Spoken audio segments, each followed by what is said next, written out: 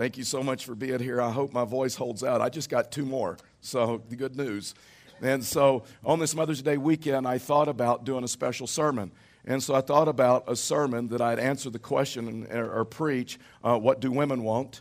And then I'd come back the following, in June when we honor Father's Day and preach, what do men want? And so I started off on the sermon of what do women want, and started going through Scripture and everything. And I'm telling you, I'm like, I got nothing.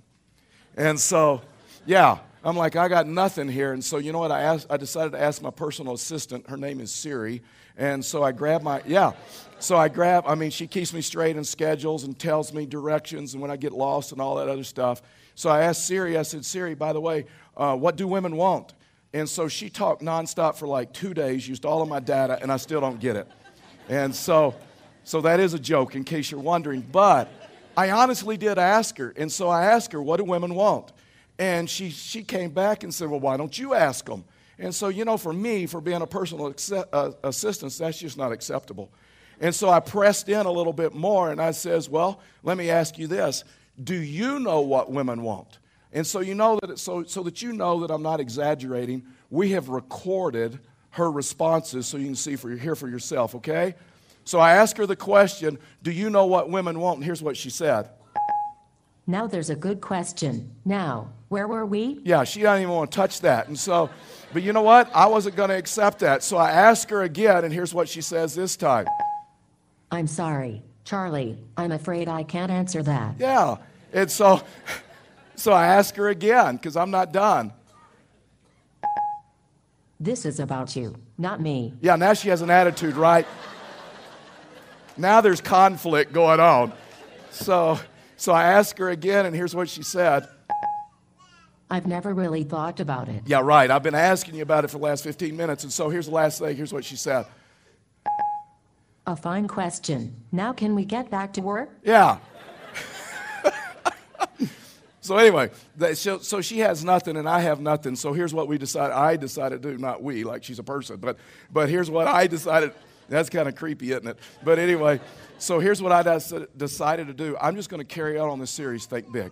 We've been in this series the last several weeks called Think Big, and today we're going to think priorities. And there's one thing that I have had the honor and the privilege of learning that my wife has taught me while I have watched her parent our children is the thing about selflessness and being able to put someone else's needs above your needs. The thing about sacrifice, if there's any one thing that we can learn from women, guys, is this. That they just have this ability, they have this natural ability, just to think of other people's interest above their own, or living a life of sacrifice, or living a life of selflessness, or all of that stuff. And so this morning, I just want to talk to you out of 2 Corinthians chapter 9. We've been in this series called Think Big. Today, we're going to look at Think Priorities, and we're going to look at these issues of priorities and what they should look like and what do they look like. 2 Corinthians chapter 8 and 9, Paul is writing to the church there in Corinth. Those of you that have been with us the last several weeks, you know the context. Paul is talking to the church in Corinth. It's an affluent church that has a lot of new believers, a lot of new people coming in. And so Paul tells them, you guys have excelled in so many areas. You've excelled in preaching, teaching, ministry, love and grace and all this other stuff. And then he just presses in and he says, but one thing that you don't excel in is this, in the area of giving. And so Paul begins in chapter 8 and 9, begins pressing in and talking to this church about the issue of giving. So here, 2 Corinthians chapter 9, verse 1, here's what the scripture says. He says, now it is superfluous for me to write to you about the ministry for the saints, for I know your readiness, of which I boast about you to the people of Macedonia, saying that Achaia has been ready since last year. And your zeal, or your testimony, because your testimony is a powerful thing, right? When someone shares their testimony, it's a powerful thing to you. It encourages. So this is what Paul is saying. So your testimony has stirred up most of them, not all of them, but most of them. But I am sending the brothers so that our boasting about you may not prove empty in this matter, so that you may be ready, as I said you would be. Otherwise, if some Macedonians come with me and find that you are not ready, we would be humiliated, to say nothing of you, for being so confident. So I thought it necessary to urge the brothers to go on ahead of you to arrange in advance for the gift you have promised. So it may be as a ready and a willing gift, not as an exaction. And so Paul is talking to them about their issue of money. And so they're trying to raise money over and above what they're normally given to help the poor churches in Jerusalem. And so much like the situation we find ourselves in, we have identified, we found 50 acres of land, and it's $375,000. And so it is our goal, and we are marching fast towards, by June 1st, that we would be able to have $375,000 in cash so we could pay cash for the land. That would set us up for great success in 2014. And so we've been just simply asking everybody, just pray, ask God what you should give over and above what you're normally giving, and then just give it, and we'll call it good. This last week, I was life journaling along with many of you, and I came to Matthew chapter 23, verse 1 through 3. And that verse really, really spoke to me. Verse 1, the scripture says this, and so Jesus said to the crowds and to his disciples, the scribes and the Pharisees sit on Moses' seat. And so this wasn't a physical seat. This was a position, in other words, that Moses interpreted the law for the people. And the scribes and Pharisees, they're the ones that preach and teach and explain the law to the people. And so watch what he says. It's a horrible commentary, and I know that the thrust of this message is spoken to ministers, but when we understand the New Testament, we get it, right? We're all ministers. In Christ, we were all ministers. And so he goes on and he says, and so do and observe whatever they tell you. In other words, listen to their sermons, listen to what they teach, but not the works they do. And then here's what he says. He says, for they preach, but they do not practice. Man, there was like a dagger that stuck through my heart. And so here's a group of men, here's a group of leaders that Jesus said, hey, listen to their sermons. Listen to how they lead you. Listen to how they lead worship, but don't live like them. Don't treat others like them, like they do. Don't behave like they do. Whatever you do, do not live like them. Do not allow their life to be an example of your life. In the margin of my Bible, because when I journal, I still use paper and sometimes a pen, and I just wrote the statement, just live the sermon. Just live the sermon. And so this morning when Paul made that statement in 2 Corinthians chapter 9, and Paul said your zeal or your testimony has stirred up most of them. See, Paul was honest, and Paul understood not everybody's going to respond. But it stirred up most of them. And so here's what I decided to do this morning. I decided to give you my personal testimony. In fact, it is Karen and I's personal testimony on just simply why we give. I mean, there's something about the power of a testimony. And so many times, many of you have stopped me, whether you've emailed me or stopped me in the hall or the foyer, and you've already been giving me some of your testimonies, your giving testimonies. I had a man last week stop me in the hall, and he says, Pastor, I got to tell you, you've been asking us just to pray and ask what we should give, and I've been and so he said, you ask us to pray and ask what we should give, and so I just turned to my wife and I asked my wife, well, have you asked? And she said, yes. He said, well, what's the figure? And so my wife looked at me and says, you know what, I can't tell you. You need to ask God, and then whatever he tells you, you need to lead our family spiritually. You need to be the spiritual leader of our family. So when he tells you, you just tell me.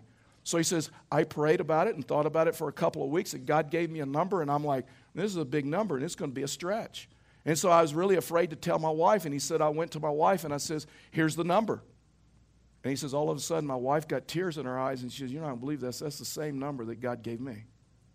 Now, I don't know about you, but a testimony like that encourages me. That encourages me that the same way that he could speak to someone else, he could speak to you. And in a marriage, he could speak to you and your spouse in the same way. So this morning, I'm just going to give you, it's really non-threatening. I'm going to give you 5 reasons why I give. This is my personal testimony. This is something that Karen and I have lived out for a number of years for many different reasons. And so the first reason is this, is I give because when I give, I'm a better person. Now listen, I know that's narcissistic. But I think that's where a lot of us start out when we start giving, right? That I give because I am a happier person when I give. I give because I'm a better person when I give. In fact, Scripture talks about that, right? Scripture talks about there's some things in life that you will never break without giving. You will never break an idol in your life. You will never break a selfishness in your life. You will never break greed in your life. You will never break materialism in your life until you learn to give, that you're a manager and a steward of all that he's given you. And so maybe you know this, and maybe you've experienced this, that when you've given a gift, don't you find some satisfaction in giving someone a gift? That's because God has wired you to give. You realize that, right? God is a giver. God has created us, and we are created in His image. And so God has created you in a way to give, to where the reason people get funny when you talk about money in church is because you're wired to give. And you've got to come up with reasons. You've got to come up with excuses why you can't give. 1 John 3:17, the scripture says this, "But if anyone has world's goods and sees his brother in need, yet he closes his heart against him, how does God's love abide in him? Little children, let us not live in word or talk, but in deed and in truth." In other words, let's just don't preach good messages. Let's just don't talk the talk. Let's live life in such a way that someone could peer in and press into our life and say, that would be an example for me. And so the first reason that I give is I give because I'm a better person. Now listen, Karen likes exercise and I don't. You know that. And she likes to walk and I don't like to walk, but I like to be with Karen, so I walk with Karen. And so we walk a lot. And the fact is, after the Saturday night service last night, we went, it seemed like 8 miles to me. She said it was only 2, but it felt like 8. And so we just walked and we just talked and all of this other stuff. And but sometimes in the summer we're walking. It's one of our favorite things to do, one of my favorite things to do, whether we're walking or driving in a car. But you know, when you come up across those kids in the front yard and they got that Kool-Aid stand happening, right? And they got that cheesy sign that they've made themselves and it's grubby and it's, and then they're screaming like uncontrollably when cars go by or people walk by. They're screaming, "Stop, stop, stop." And there's a mom or a dad inside the house, and you know what they're doing? They're praying, "Would Lord just let someone stop. Just let someone stop and bite something before they die of heat stroke or whatever." And so we always stop. And then you watch them, they go bananas, right? They got jobs to do, and we watched them fight back and forth. "No, that's my job. I get the ice. I'm the ice guy. You're the Kool-Aid girl," and all this other stuff. And so we've watched it because they're so excited because it's their moment, right? And so then they get the ice out of their, they got the grubby little dirty hands because they've been playing in the dirt before you got there. And so the dirt's like muddy and they throw Kool-Aid in and there's bugs or stuff floating in it and all this other stuff. We never drink it. We throw it out. We're not in front of them, but we throw it out later. And then they'll tell us like a quarter or 50 cents, and we'll hand each of them $1 and say, "Keep the change."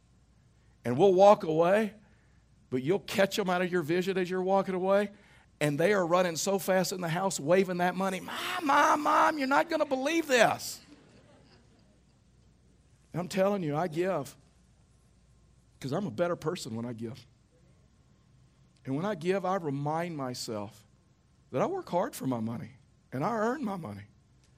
And I remind myself that when I give, I live within my means so that I have discretionary income so that I can give. See, I believe this with all my heart. There's a lot of you that you wish you could give. But you've been living a life so long outside of the biblical guidelines for finances that you have become a slave to the lender. American Express, Visa, MasterCard, car payment, boat payment, four-wheelers, a mortgage, 72 easy payments. No such thing as easy payments, by the way. And you have become a slave to the lender. See, when I give, I'm identifying myself with the one who gave nothing but his best for me. I am identifying myself with a generous God. For God so loved the world that what? He gave. He didn't give his leftovers. He gave his very best. The one who knew no sin, who became sin for us, so we had forgiveness of sin and eternal life. Second reason that we give. I give because I've committed my life to him who has asked me to give. I give because I have committed myself to the one who has asked me to give. You see, I got serious in my Christian life. Actually, I came to Christ in my 20s. And so I didn't have a church history like some of you, to where maybe you were raised in church and you got to see a mom and dad give of their income and give of their resources and tithe and all of that other stuff. And if that is you, I want you to know you are so blessed. You are so blessed if you lived in a home that actually understood that they could trust God not only with their finances, but they could trust God with their life. See, that is not my story. And I never saw mom and dad give. I never saw mom and dad tithe. Fact is, the message that I heard is that all that church wants is your money and don't ever do it. And so in my mid-20s, when I came to Christ, I had to decide. See, for me, I had to decide what kind of commitment was I going to have. How was I going to live my Christian life? Because, see, this was huge for me. This was a defining moment for me. See, just like for you, I've decided the reasons why I give, and you're going to have to decide the reasons why you either give or why you don't give. And so one of the sermons that just rocked my world was a sermon on giving. And a preacher got up and just without any guilt and without any of that stuff just taught what the Scriptures taught. And it radically changed my life. It radically changed my marriage. Because, see, money was no longer an idol to me, and I understood that I'm not an owner, and I'm a steward, and I'm a manager, and it just like changed everything. And so I began looking at all the Scriptures on giving because I wanted to know personally for myself. I went from the Old Testament to the New Testament, had an old Strong's Concordance, remember that, before computers? And I went through every verse. And I realized that Jesus talked more about money than anything else. He talked more about money than he did about prayer and healing and miracles and faith and all that other stuff. Because, see, Jesus knew that your money has great power in your life. Fact is, we can talk about priorities, but Jesus says, you know how you know your priorities? It's how you handle your money.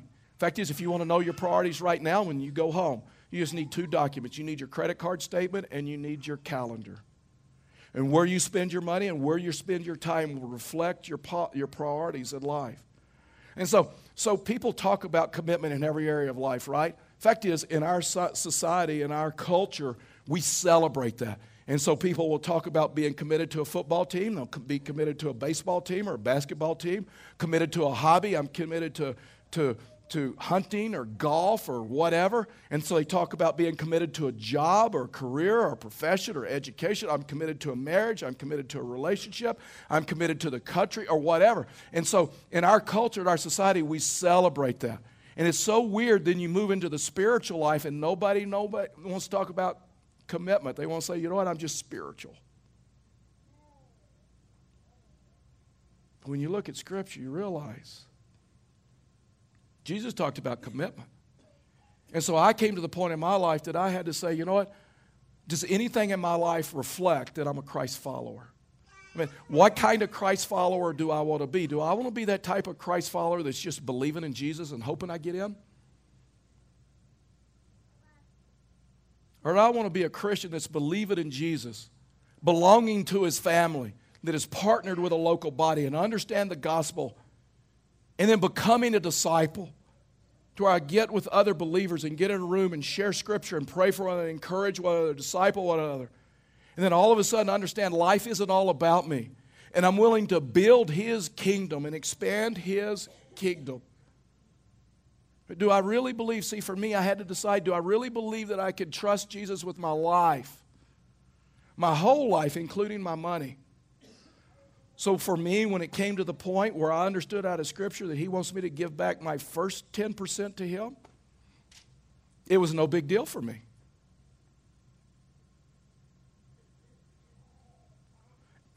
Let me just stop. Let me just tell you. And we don't do this because I'm a pastor and I'm paid to give, or I'm paid to be good. Karen and I were doing this years before I ever became a pastor. And we know the blessing.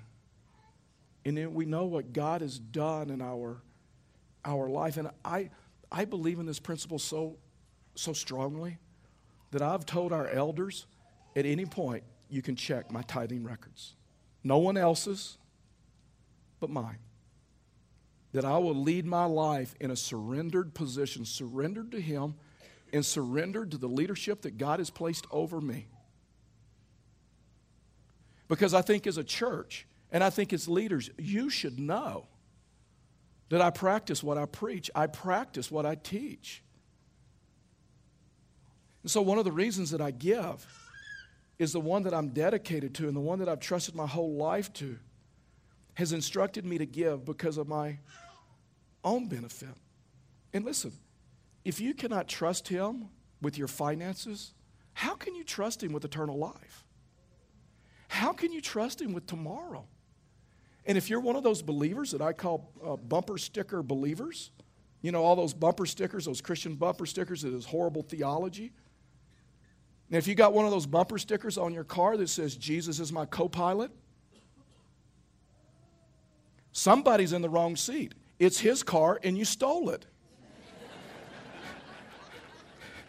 When you understand the lordship of Christ, that he owns all.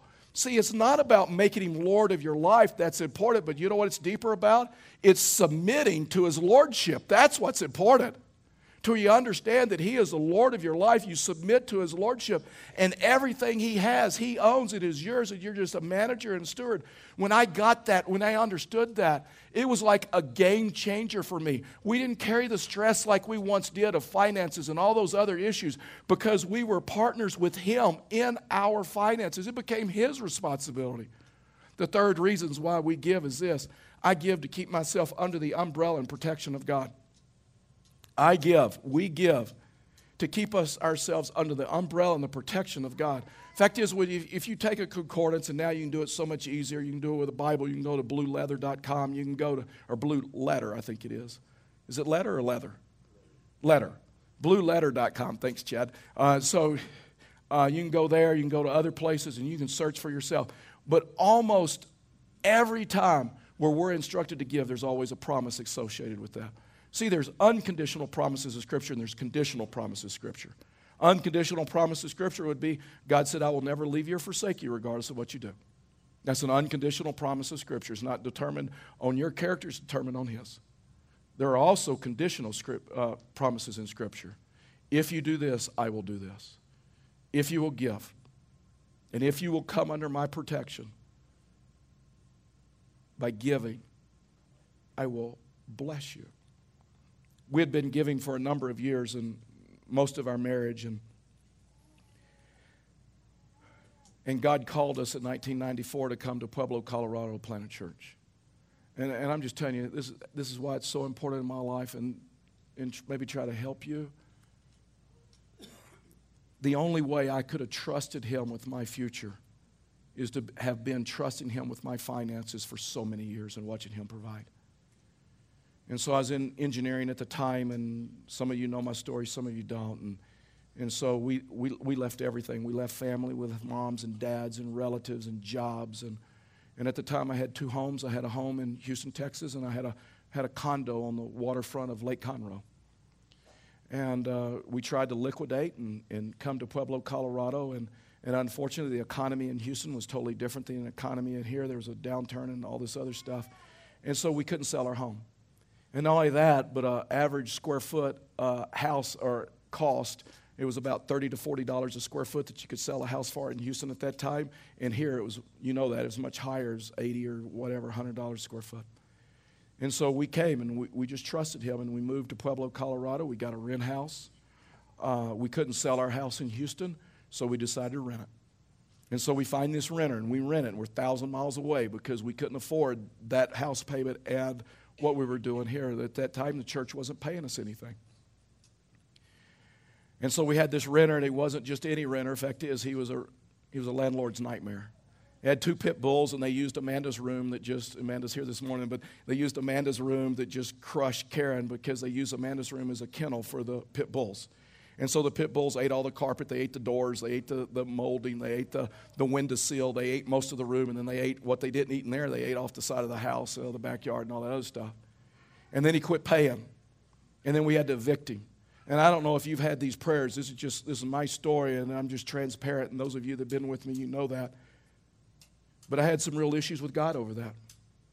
And I had prayers that kind of went like this. Seriously? I don't know if you have seriously prayers. I have seriously prayers. I'm like, seriously? After all I've given up for you? I've left my family. I've left a job. I've left stuff. I've liquidated as much. And the least you could have done was sell our house or get us a good renter? Seriously? And this guy moves out, thousands of dollars of damage to the house, money that we really didn't have, money that we couldn't afford. I mean, this was a difficult time in my life. God used this time for me to trust him more. And so we get the renter out. My dad helped me with some money, and that was humbling. And we got the house put back together and said, Dad, when we sell the house, I'll pay you back. And we decided to put the house on the market. Karen is very emotional at this time because she thinks she'll never, ever own a house. We'd go do the parade of homes. We'd go look at houses and would say, you know what, we'll never be able to afford a house in Pueblo, Colorado. Our oldest daughter, Brittany, was in the 4th grade at the time, and she could sense the tension and what was going on. One Saturday morning, she's going through the want ads, the house for sale ads in the Pueblo Chieftain, and she just looks at us very black and white and nonchalant as Brittany is. And so she looks at us and says, Mom, Dad, I found our house right there.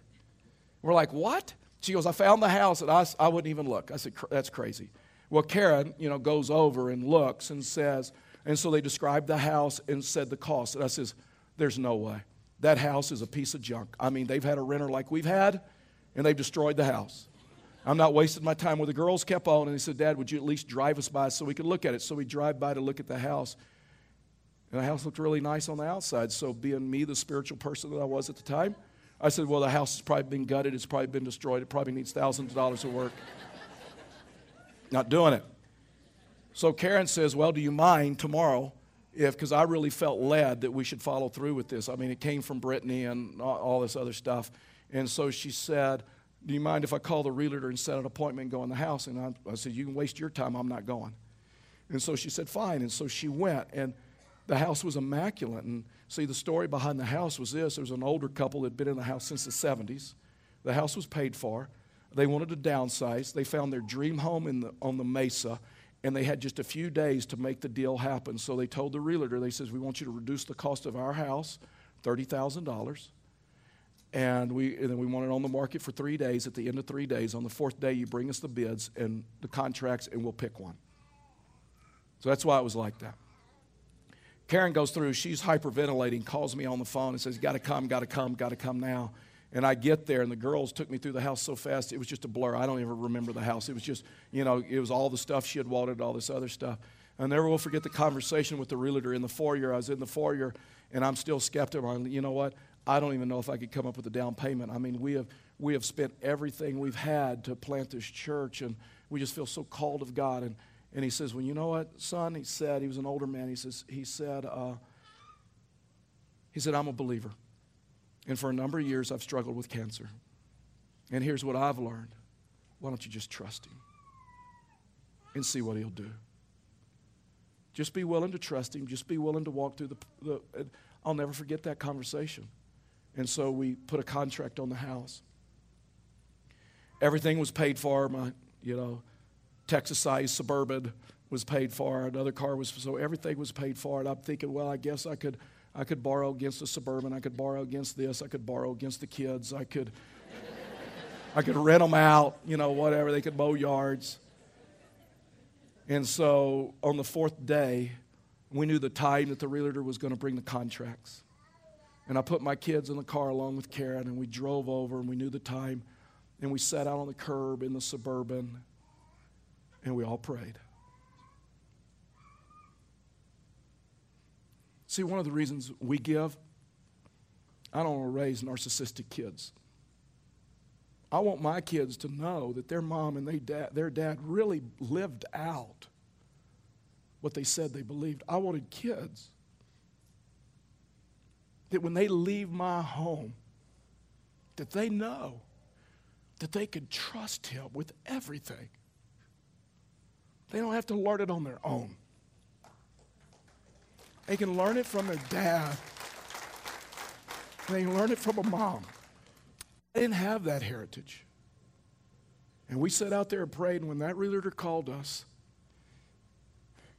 and told us, you got the house, there was great celebration. But you know what I'm thinking? They're celebrating. I'm thinking, oh, there's that issue of the down payment. Amanda, you're going to have to mow yards and stuff like that. So we started going through the process of trying to figure out how we could come up with a down payment. And I talked to a bank about borrowing against the Suburban and all that other stuff. And then one morning at church, I get a call from Scott, who was my renter that I hadn't talked to in like 2 years or a year and a half. And he calls and he says, He says, hey, Charlie, this is Scott. Do you remember me? I'm like, yeah, I've prayed for you like every day. You know those kind of prayers, right?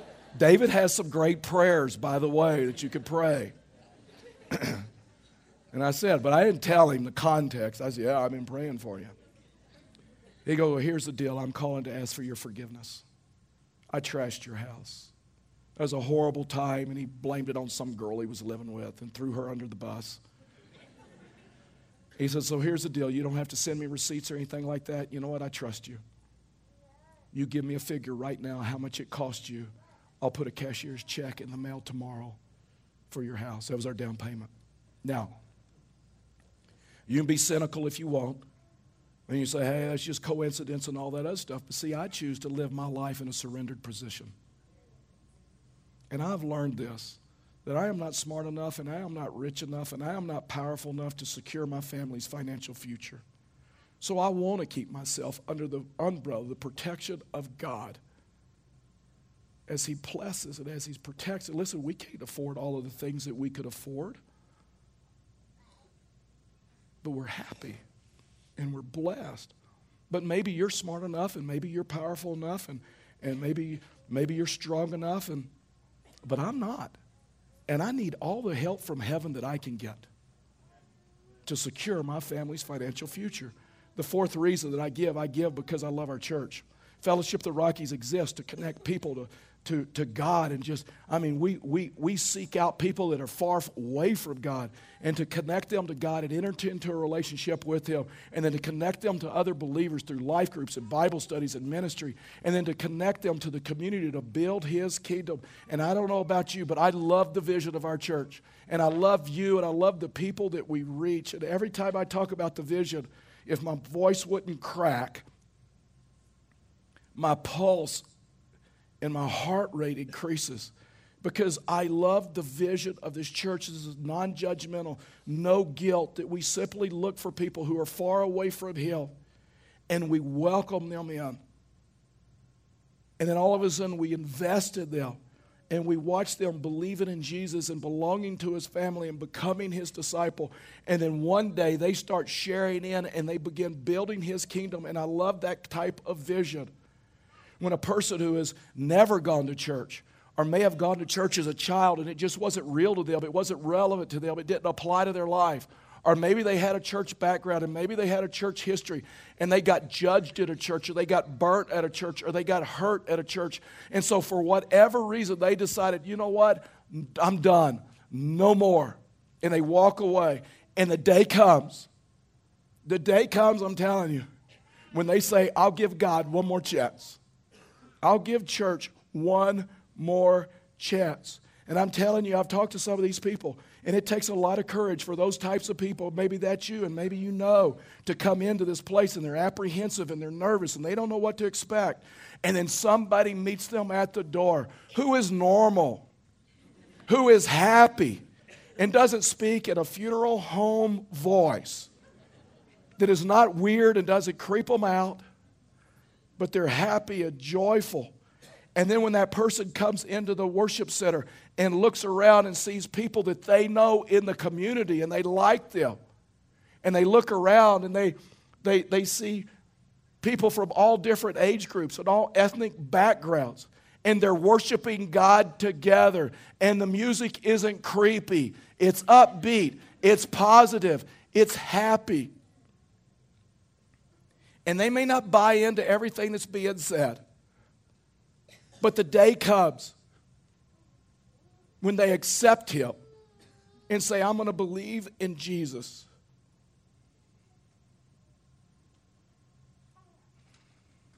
Then I'm coming back. I'm telling you. And then the day comes. There's following believers' baptism. I love the vision of this church, that we accept people without any judgment, without any guilt, and we encourage them to follow God. Don't you love being part of a church like that? Many of you in this place, you weren't attending church 5 years ago.